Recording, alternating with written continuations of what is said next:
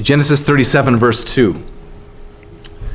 These are the generations of Jacob. Joseph, being 17 years old, was pasturing the flock with his brothers. He was a boy with the sons of Bilhah and Zilpah, his father's wives. And Joseph brought a bad report to their father. Now Israel loved Joseph more than any other of his sons because he was the son of his old age. And he made him a robe of many colors. When his brothers saw that their father loved him more than all his brothers, they hated him and could not speak peacefully to him. Now Joseph had a dream. And when he told it to his brothers, they hated him even more. He said to them, "Hear this dream that I dreamed. Behold, we were binding sheaves in the field, and behold, my sheaf arose and stood upright. And behold, your sheaves gathered around it and bowed down to my sheaf." His brothers said to him, "Are you indeed to rule over us, and to reign over us?" So that they hated him even more for his dreams and for his words. Then he dreamed another dream, and told it to his brothers, and said, "Behold, I have dreamed another dream. Behold, the sun and moon and 11 stars were bowing down to me." When he told it to his father and to his brothers, his father rebuked him and said to him, "What is this dream that you have dreamed? Shall I and your mother and your brothers indeed come to bow ourselves to the ground before you?" And his brothers were jealous of him, but his father kept the saying in mind. Now his brothers went to pasture their father's flock near Shechem. And Israel said to Joseph, "Are not your brothers pasturing the flock at Shechem? Come, I will send you to them." And he said to him, "Here I am." So he said to him, "Go now and see if it is well with your brothers and with the flock, and bring me word." So he sent him from the valley of Hebron, and he came to Shechem. And a man found him wandering in the fields. And the man asked him, "What are you seeking?" "I am seeking my brothers," he said. "Tell me, please, where are they pasturing the flock?" The man said, "They have gone away, for I heard them say, 'Let us go to Dothan.'" So Joseph went after his brothers and found them at Dothan. They saw him from afar, and before he came near to them, they conspired against him to kill him. They said to one another, "Here comes this dreamer. Come now, let us kill him and throw him into one of the pits. Then we'll say a fierce animal has devoured him, and we'll see what will become of his dreams." But when Reuben heard it, he rescued him out of their hands, saying, "Let us not take his life." And Reuben said to them, "Shed no blood, cast him into this pit here in the wilderness, but do not lay a hand on him, that he might rescue him out of their hand and restore him to his father." So when Joseph came to his brothers, they stripped him of his robe, the robe of many colors that he wore, and they took him and cast him into a pit. The pit was empty, there was no water in it. Then they sat down to eat, and looking up they saw a caravan of Ishmaelites coming from Gilead, and their camels bearing gum, balm, and myrrh on their way to carry it down to Egypt. Then Judah said to his brothers, "What profit is it if we kill our brother and conceal his blood? Come, let us sell him to the Ishmaelites, and let not our hand be upon him, for he is our brother, our own flesh." And his brothers listened to him. Then Midianite traders passed by, and they drew Joseph up and lifted him out of the pit and sold him to the Ishmaelites for 20 shekels of silver. They took Joseph to Egypt. When Reuben returned to the pit and saw that Joseph was not in the pit, he tore his clothes and returned to his brothers and said, "The boy is gone, and where shall I go?" Then they took Joseph's robe and slaughtered a goat and dipped the robe in the blood. They sent the robe of many colors and brought it to their father and said, "This we have found. Please identify whether it is your son's robe or not." And he identified it and said, "It is my son's robe. A fierce animal has devoured him. Joseph is without doubt torn to pieces." Then Jacob tore his garments and put sackcloth on his loins and mourned for his son many days. All his sons and his daughters rose up to comfort him, but he refused to be comforted and said, "No, I shall go down to Sheol to my son, mourning." Thus his father wept for him. Meanwhile, the Midianites had sold him in Egypt to Potiphar, an officer of Pharaoh, the captain of the guard. This is the word of the Lord. You may be seated.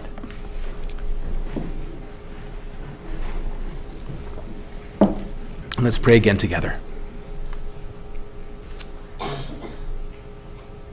Holy Spirit, as we approach this passage of Scripture, we pray, Lord, for illumination into our hearts. We pray, Lord, that you'd help us to see the reality of what is taking place here. And though God's name is not mentioned explicitly, we pray that you would help us to see and to understand that God is everywhere in this passage. Lord, we pray that you'd help us to see this in the circumstances that Joseph faces. And we pray, Lord, that you'd help us to see this in the circumstances that we face, in our own suffering, in our own persecution. Lord, that by your grace and for your glory we might suffer well. We pray this in Jesus' name. Amen. Why do bad things happen to good people? Why do bad things happen to good people? If we're going to attempt an answer at that question, we need to begin by saying that it's the wrong question. If we consider God's holiness and our sinfulness, we should be asking instead, why do good things happen to anyone? In reality, no one is good except God alone, and we all deserve his holy and just eternal wrath. Now, we could ask the question, why did bad things happen to Jesus Christ? That's a good question. But our answer to the initial question will lead us in the direction of the answer to this question. But even still, when someone asks, why do bad things happen to good people? I think you get the gist of what's being asked. For our purposes, we'll ask it like this. Why do bad things happen to God's people? You see wicked people prospering all over the place while God's people suffer. Narrowing our focus even more, we know that God's people suffer. Many in our church family suffer. They either have suffered or are suffering or will suffer. We pray for our brothers and sisters from our church family who are suffering every week. And many of our brothers and sisters around the world are suffering. We pray for them every week as well. The type of suffering that they experience is worse than anything that we experience in our worst nightmares. We pray for them. We also read regularly about God's people who suffered in the Scriptures. Job, King David, Jeremiah, Daniel, the Apostle Paul, all suffered horribly. And we saw this last week as well, didn't we? We began to see in the Toledot of Esau, where we started to answer the question. Here we saw Esau and his progeny prospering outside the promised land. And we saw from verse 1 of chapter 37 that Jacob and his family, his progeny, are beginning to suffer inside the promised land. Well, in our story this morning, we're looking at one of the best known stories of God's people suffering in the whole Bible, Joseph. And it leaves us asking the question, why? Why is Joseph suffering? And where is God in the midst of Joseph's suffering? As I mentioned a moment ago, God's name is not even mentioned in this chapter. But as we'll see, God is there all the way through. The nation of Israel, throughout its history in the Bible, will regularly ask the question, where is God in our suffering? But as you read through the Scriptures, as you understand the storyline of the Bible, you'll see that God is there all along, bringing things to their appointed end at their appointed time for the good of his people. So this story of Joseph, often referred to as a novella, answers the question. The story of Joseph serves as the focal point for the Toledot of Jacob, the last section in the book of Genesis. It answers the question. It answers the question for Israel, and it answers the question for us. We all suffer. Suffering is part of the human condition in a fallen world, and it's especially a part of the human condition for God's people living in a fallen world. But do you, as one of God's people, suffer well? Do you suffer well? Well, I think whether or not you suffer well depends in large part to your theology of suffering. We all have a theology of suffering. But for many, even many Christians, it's not a very biblical theology of suffering. Worldly notions of karma or fate or fairness or prosperity thinking too easily creep into our thinking. And one of my main responsibilities as your pastor is to help to prepare you for suffering, because if God tarries, you will suffer. Many of you have already experienced severe suffering in your life, and it's my job to help you so when that time comes, and it will, you will begin to understand your suffering in light of God's word, in light of the gospel of Jesus Christ.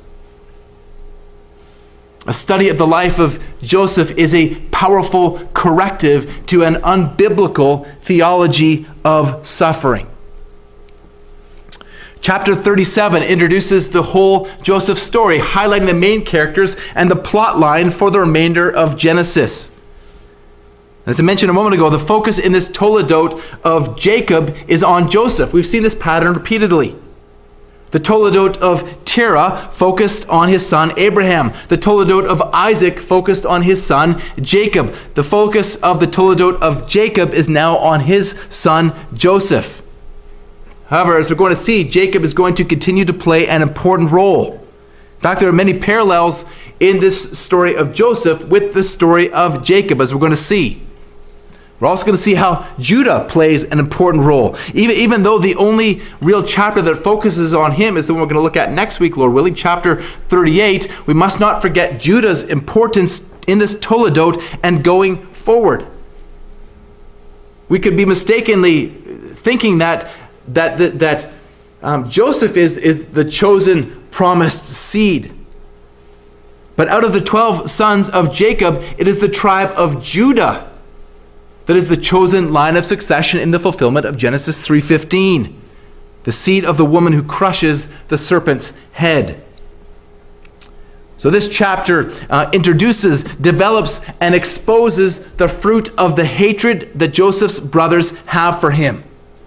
In the first half, in verses 2 to 17, the focus is on Joseph and on his favored position and his brothers mounting hatred of him for it.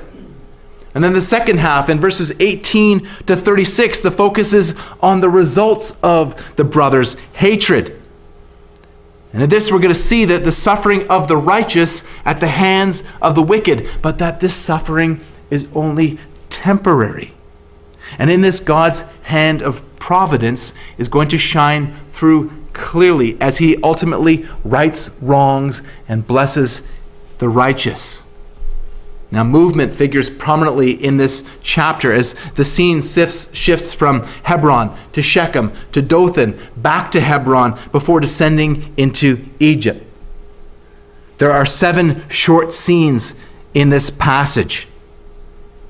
First of all, in verses 2 to 4, we see Joseph's favor. Joseph's favor, verses 2 to 4. The section begins, "These are the generations of Jacob." Again, Jacob's life was described in the Toledot of Isaac, and it was described as being full of strife. But it also included spiritual transformation. And now his sons are going to follow a similar path in the Toledot of Jacob. We've already seen that the focus here is on Joseph. The story starts in Hebron. Joseph is introduced as a lad of 17, shepherding with the sons of Bilhah and Zilpah, the concubines that his father had taken as wives. The tension begins to mount right away as Joseph brings a bad report of his brothers to Jacob. Now, we don't know exactly what the issue was here, but going to their father about it certainly wasn't going to endear him to his brothers. The sense of the Hebrew word that is used here, dibah, is almost always negative, often referring to gossip or slander. It seems that Joseph was a tattletale. In Australia, they say that they call tattletales dabbas. When kids are playing on the playground, they show their knowledge of Hebrew by saying, dibba dabbers wear nappies. But let me translate, tattletales wear diapers. No one likes a tattletale, but it's going to get worse. Verse 3, Israel loves Joseph more than any of his other sons. Notice how in this passage the names of Israel and Jacob are used interchangeably. Joseph was Jacob's favorite because Joseph was the son of his old age. Joseph was also the son of Jacob's or Israel's favorite wife, Rachel. Now, we saw how parental favoritism exacerbated or aggravated an already bad relationship between Jacob and Esau in the last section, in the last Toledot. Well, now Jacob, Israel, is doing the same thing. The animosity that is being provoked here is going to grow much worse when Israel makes Joseph a robe of many colors. Now, the only other time that this term is used is to describe Tamar's royal robe in 2 Samuel 13, where it's described as a robe with long sleeves. But this was a special garment that singled Joseph out as having special favor, special status as the favored son in the family. This robe figures prominently in this story. It's mentioned 8 times.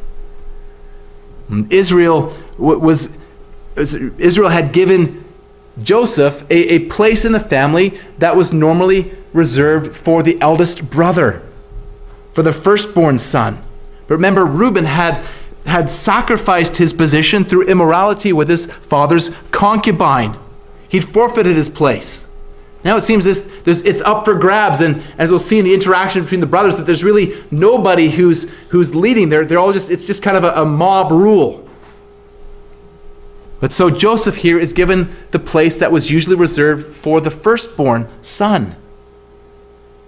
And Jacob knew a little bit about that as being the secondborn son, but had the place of the firstborn. Deuteronomy 21 verses 15 to 17 actually prohibits this exact favor regarding the children of an unloved wife. And so here the animosity that bruises is going to become far worse than anything that happened between Jacob and Esau. Now we see in verses 5 to 11 Joseph's dreams. In this section, Joseph has 2 dreams. And these dreams reveal the coming resolution of the coming crisis. There's 3 sets of dreams in this Toledot, and each one is in sets of 2. They're in pairs. But there's a clear emphasis on dreams in this Toledot, and specifically in this passage. Not only do we have the 2 dreams themselves, but this word is repeated 12 times in this chapter. The dreams reveal a general transition in the way that the Lord communicates with the patriarchs. If you remember to this point, although dreams had occurred earlier, those dreams were primarily theophanies with direct communication from God. But the only theophany in this dream is the revelation given to Jacob in 46, 2-4, telling him not to fear to go down to Egypt, for he will indeed return to the promised land. But now we find that the dreams are more symbolic in nature and must be interpreted. In this we see a strong comparison with someone else in Scripture, one of many comparisons between Joseph and Daniel. In these dreams, God, though not being mentioned directly, is showing his hand. He's showing that he is the one who's providentially guiding the events of this narrative. The account of the dreams, Kidner reminds us, coming at the outset, makes God, not Joseph, the hero of the story. It is not a tale of human success, but of divine sovereignty. Resist the temptation when you read stories like this, like the one of Joseph here, to exalt Joseph as a hero. We've already seen some of Joseph's flaws, but there's only one hero in the Bible, and that's God. And God here is showing his hand, providentially guiding circumstances to his desired end. Joseph's first dream in verses 5 to 8, the contents of which we're told, he communicates to his brothers, and we're told that his brothers begin to hate him even more because of this. And in the dream, the brothers are binding sheaves of grain in the field, and Joseph's sheaf stands upright while his brothers' sheaves come and bow down before his sheaf. And this speaks of the authority that Joseph will have over his brothers. And the sheaves are also suggestive of the events of chapter 41, the heads of grain in Pharaoh's dream. Also in Joseph's wisdom to stock the granaries, and of the famine that leads to the dream's fulfillment. And so Joseph tells his brothers about the dream. And by telling them this, he's essentially saying, God told me that I'm going to rule over you. Now remember, he's the younger brother. He's the younger brother. I wonder, have you ever had someone say to you, God told me such and such about you? I've been corresponding with a friend in recent days who actually had someone in his church tell him that he had a vision of an old wagon wheel, and this vision supposedly meant that he was to let go of his old ways and get new ones, that he was supposed to leave his wife and get a new wife. I wish I was joking. But this type of thing happens in churches all the time. It happens in churches in the city, that people are going around with a word from the Lord for people that at best is an imagination of their own heart, if not much, much worse. This is spiritual abuse. But the difference here is that with Joseph, this actually was a dream from the Lord. This actually was a word from the Lord. Now we've seen a general transition away from this kind of revelation in our day. Now God speaks to us primarily through the Scriptures. But God spoke to Joseph in this dream.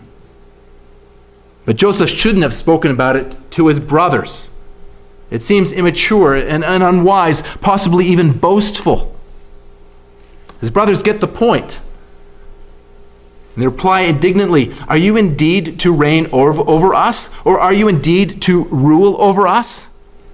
And then we're told again that they hated him even more because of this. But the dreams don't stop there, and neither does Joseph. He has a second dream in verses 9 to 11, the contents of which reinforce the first dream. This time it's the sun and the moon and the stars that bow down before Joseph. And again he tells his brothers. This time he also tells his father. Well, his father gets the point too and rebukes Joseph for his impudence, saying, what is this dream that you have dreamed? Shall I and your mother and your brothers indeed come to bow ourselves to the ground before you? Now, since Rachel had already died, this reference to Joseph's mother must refer to Leah.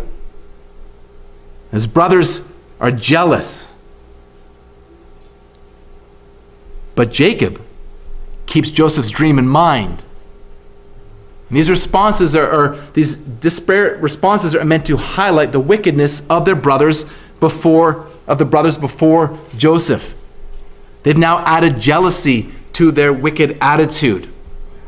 Eleanor Ross says that when God chooses someone to lead, there may be envy and hatred in those who feel more qualified to have that position of leadership. the leader must give no one occasion to find fault. I wonder, what are you jealous of?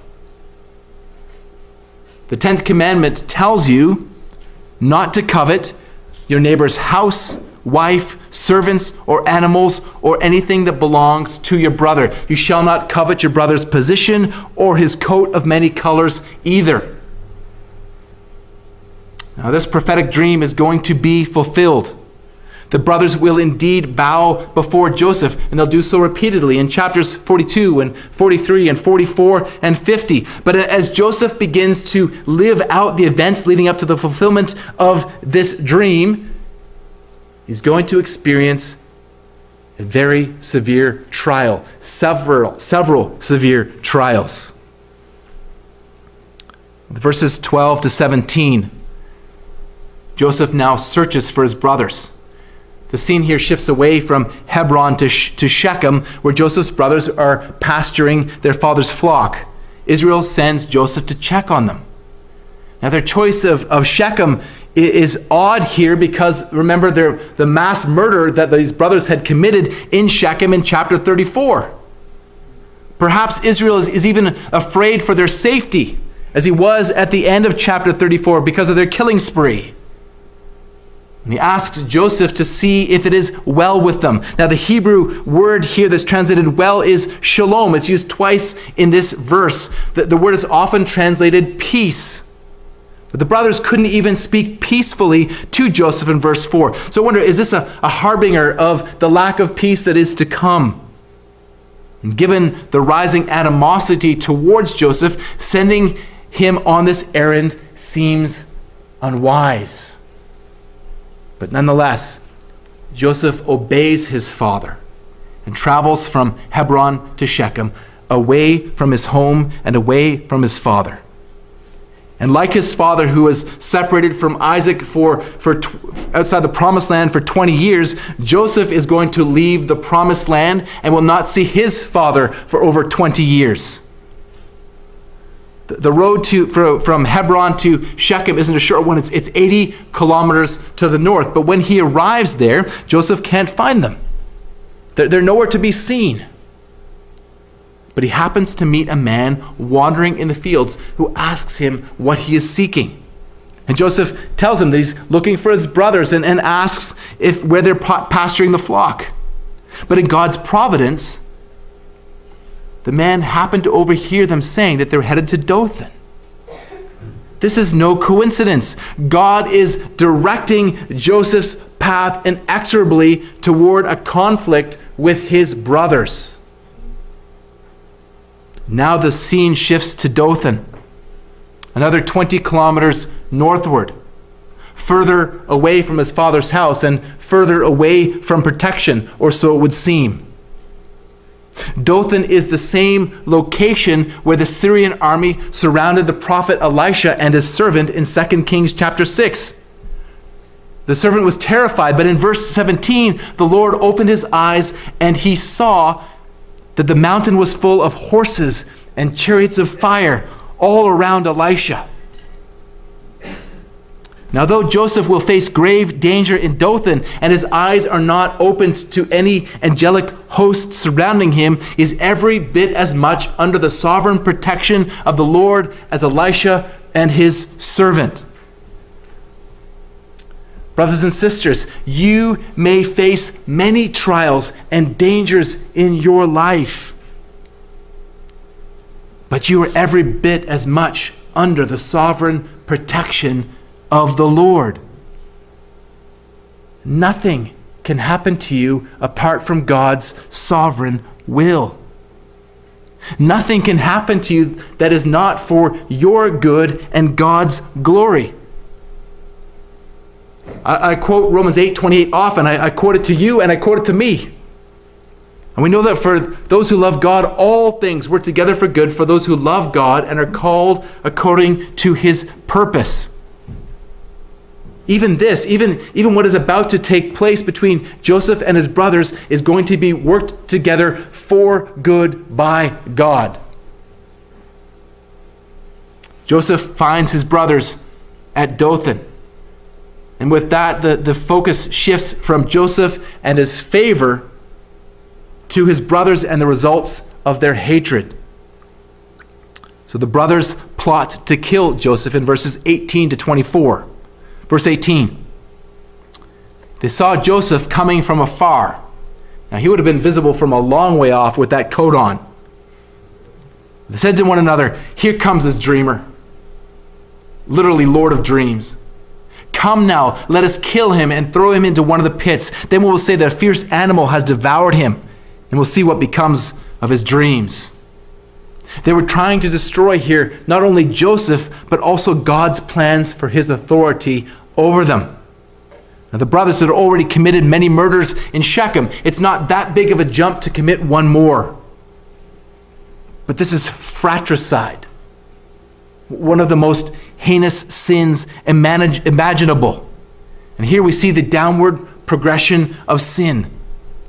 Don't be deceived. If not repented of, sin will always lead to worse and worse manifestations of that particular sin. As the Puritan John Owen warned, sin always aims at the utmost. Every time it rises up to tempt or entice, might have its own course, it would go out to the utmost sin in that kind. He says every unclean thought or glance would be adultery if it could. Every covetous desire would be oppression. Every thought of unbelief would be atheism, might grow to its head. It is like the grave that is never satisfied.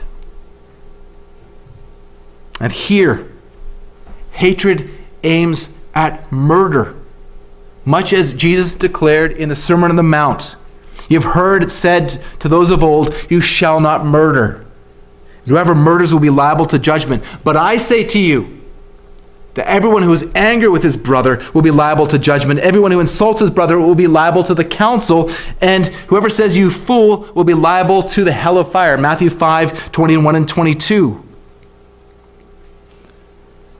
Anger is murder in your heart. We're seeing the fruit of this with the brothers of Joseph. Who are you angry with? By God's grace, repent of it. Turn from it, or it will not destroy the person you are angry with. It will destroy you. Reuben heard of their brother's plans and stepped in to rescue him out of their hands, saying, "Let us not take his life. Shed no blood. Throw him into the pit here in the wilderness, but do not lay a hand on him." Now we're told that Reuben wanted to restore Joseph to Jacob, and likely through this to restore himself to his father's good graces, and to restore his position as the firstborn after his transgression with his father's concubine. The brothers stripped Joseph of his robe, symbolically stripping him of his favored position in the family, and they threw him into the pit. Now, the pits that are being referred to here were actually large, deep cisterns that were meant to hold water. But in God's providence, this particular cistern was dry. And Joseph hits the bottom of the pit, but he hasn't really hit bottom yet. Things are going to get much worse for Joseph. Later, he's going to be stripped again of his robe by Potiphar's wife and then cast into prison. In verses 25 to 28, the brothers sell Joseph as a slave. Having done the deed, having thrown their brother into the pit in a show of hard-heartedness, they sit down for a meal. Now, this scene is going to be reversed the next time Joseph sits down for a meal with his brothers. So the next time they eat in his presence, they will be the ones who are at his mercy. And we wonder, will Joseph show mercy?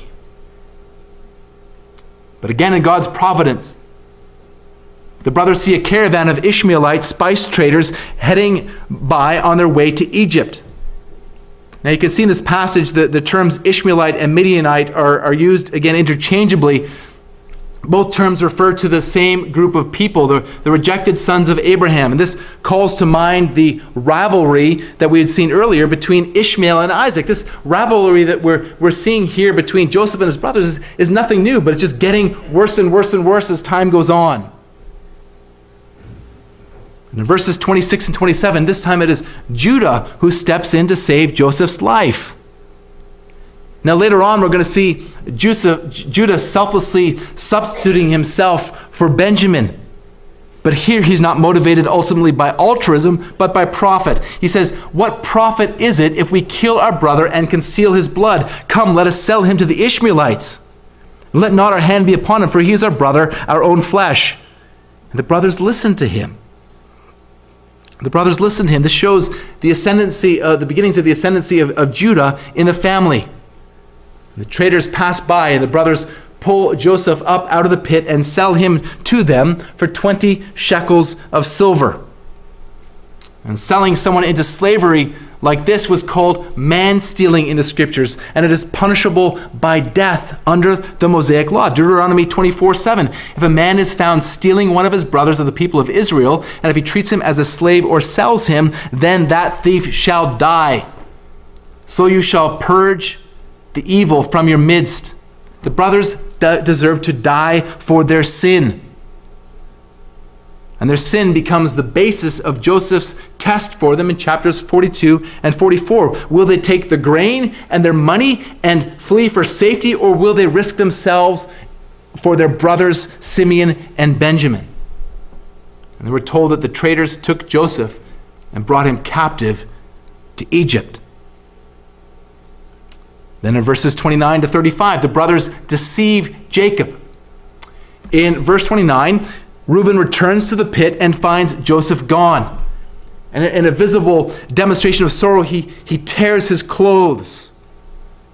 Now, Reuben is not going to be the only one who tears his clothes in this chapter or this toledot. And Reuben is going to rebuke his brothers in 42:22. He's going to say to them, "Did I not tell you not to sin against the boy? But you did not listen. So now there comes a reckoning for his blood." He's going to rebuke them, but not yet. He returns to his brothers and laments, "The boy is gone. And where shall I go?" He was the eldest son, and he was ultimately responsible. But now that Joseph is gone too are his hopes of restoration to that position.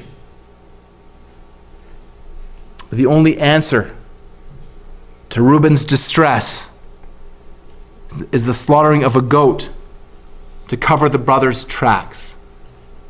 They dip the robe in the goat's blood and bring it to their father, saying, "This we have found.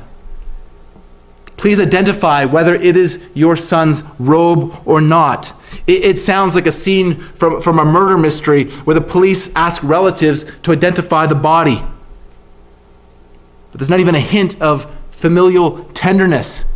It's cold and aloof. They make no reference to Joseph as our brother, but only as your son. Now, the word brother is repeated 21 times in this chapter. Like the repetition of the word brother in the description of Cain's murder of Abel, the word brother is conspicuous here by its absence. It highlights the horror of their crime. Jacob rightly identifies the robe, but wrongly identifies the blood, concluding that a fierce animal has devoured Joseph and torn him to pieces. This bitterly echoes Jacob's deception of Isaac, where a son's clothing and the remains of a goat are used as the tools of deception, where Jacob clothes himself with Esau's clothing and then covers his arms and his neck with goat skins in order to deceive his father into thinking that he is Esau. So the brothers here are seen to be following in the deceiving footsteps of Jacob. And even though Jacob has been forgiven by Esau and forgiven by God, Jacob is tasting the temporal consequences of his sin. Now it's Jacob's turn to tear his garments. He puts on sackcloth, another way to express grief in that culture, and he mourned for many days, refusing to be comforted by his family, expecting to carry his grief to his grave. Joseph, his favorite son, is gone. And finally, in verse 36, Joseph arrives in Egypt. The Midianites, we're told, had taken him to Pharaoh and sold him to Potiphar, an office of Pharaoh, the captain of the guard. And again, in God's providence, Potiphar is a high-ranking official in Egypt. And though Joseph is here as a slave, there's a hint here that Joseph's position is beginning to rise again. He's actually beginning to rise. Now, Joseph is never again going to return home alive except to bury his father in the Machpelah cave. Genesis is going to end with Joseph and his brothers in Egypt. But even there's hope and expectation of deliverance as the scene is set for Exodus. The Lord has already revealed these events to Abraham in Genesis 15, verses 13 and 14, where the Lord said to Abraham, "Know for certain that your offspring will be sojourners in a land that is not theirs, and will be servants there, and will be afflicted for 400 years. But I will bring judgment on that nation, and that they serve, and afterward they shall come out with great possessions." So the message here for Israel is that they can trust that God will be faithful to his covenant promises, no matter how it looks, no matter how bad it looks for Joseph. Joseph could trust that God is faithful to his covenant promises. Israel could trust that God is faithful to his covenant promises. We can trust that God is faithful to his covenant promises. God is not mentioned in this passage directly, but he is here nonetheless. Spoiler warning, flip to chapter 45, verses 7 and 8. Chapter 45, verses 7 and 8.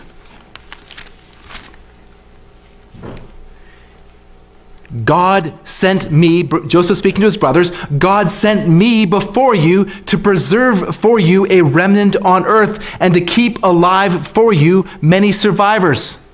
So it was not you who sent me here, but God.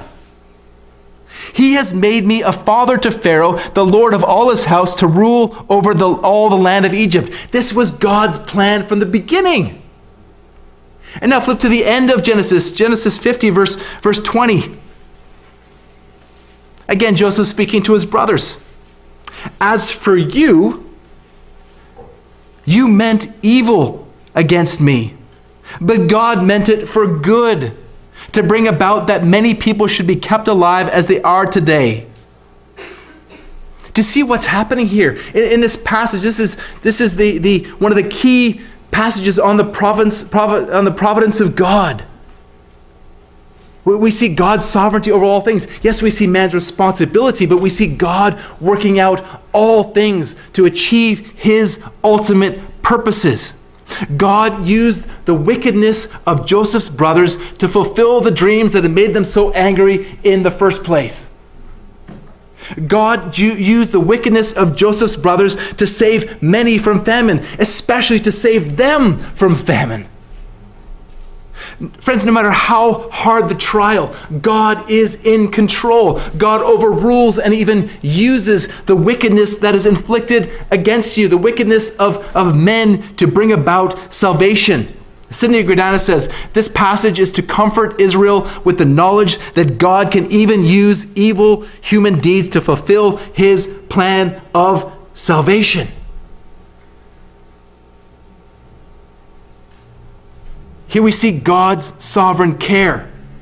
Here we see God's covenant faithfulness. We see God's sovereign care for you. We see God's covenant faithfulness for you.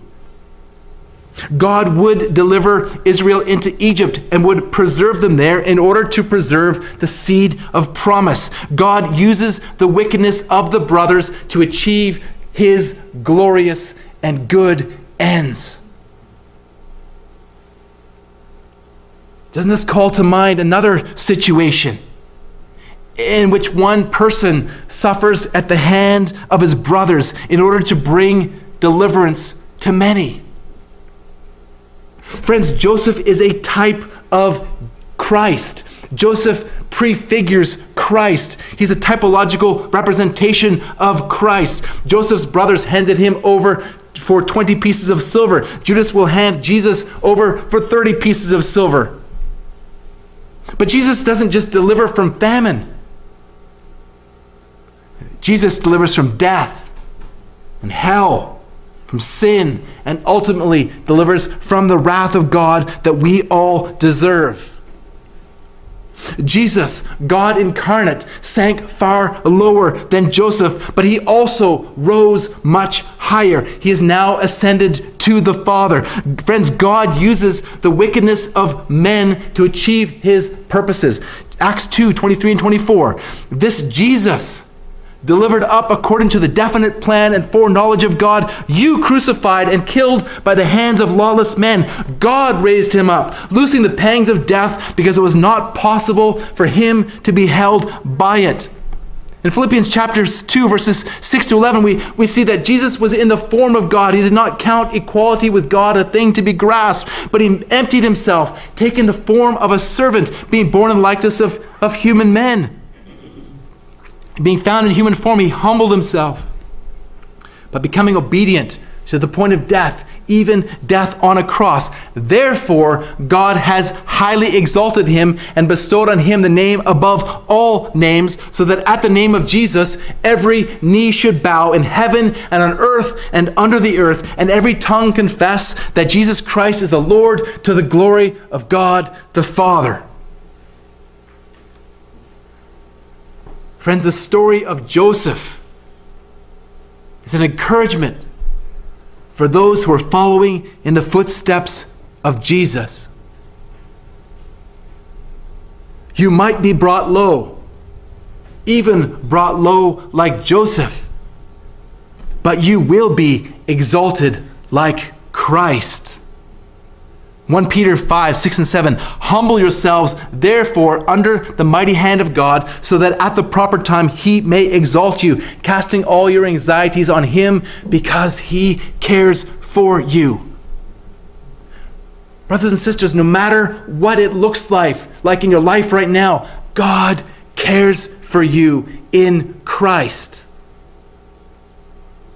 He sent his Son to die for your sins. What more proof do you need? Romans 8:18, for I consider that the sufferings of this present time are not worth comparing. They're not worth comparing with the glory that is to be revealed to us. None of the suffering that Joseph experienced was worth comparing, and none of the suffering that you experience is worth comparing with the glory that has been purchased for you by Jesus Christ. Jesus died to purchase for you eternal life in glory. Let that guide your theology of suffering. Let's pray together. Oh, glorious God, so often we see in Scripture that your ways are not our ways, that your ways are infinitely higher, infinitely wiser, infinitely glorious, infinitely more loving than our ways. Lord, deliver us from our puny thoughts of you. Help us, Lord, in the light of all of the circumstances of life, whether it is in times of joy or times of trial. Help us, Lord, to consider our experience, to consider our lives in light of the gospel. Lord, help us to look to you, our sovereign, loving, wise, and glorious Heavenly Father, so that we might glorify you in the midst of whatever happens to us, ultimately by your hand. For we pray this in the name of Jesus Christ, our Lord and Savior. Amen.